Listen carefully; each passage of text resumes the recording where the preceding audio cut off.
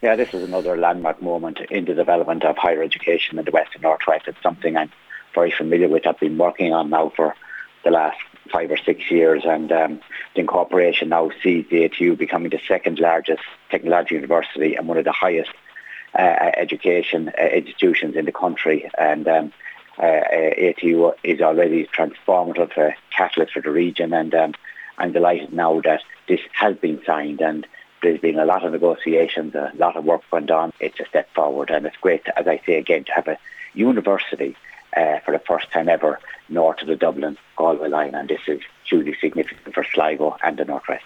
Exciting times indeed, Deputy Feehan, for students that will be attending the various facilities in the North West. However, one of the big problems many are foreseeing at this stage is securing accommodation.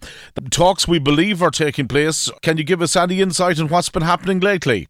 Well, this came as a bombshell, and I just don't think this is acceptable. And working again with all the stakeholders, we're trying to get this situation resolved. I understand the discussions are underway, and I hope this will be resolved to an acceptable level. All I can say is that negotiations are ongoing. It's something I'm very aware of and something I'm very involved in as well.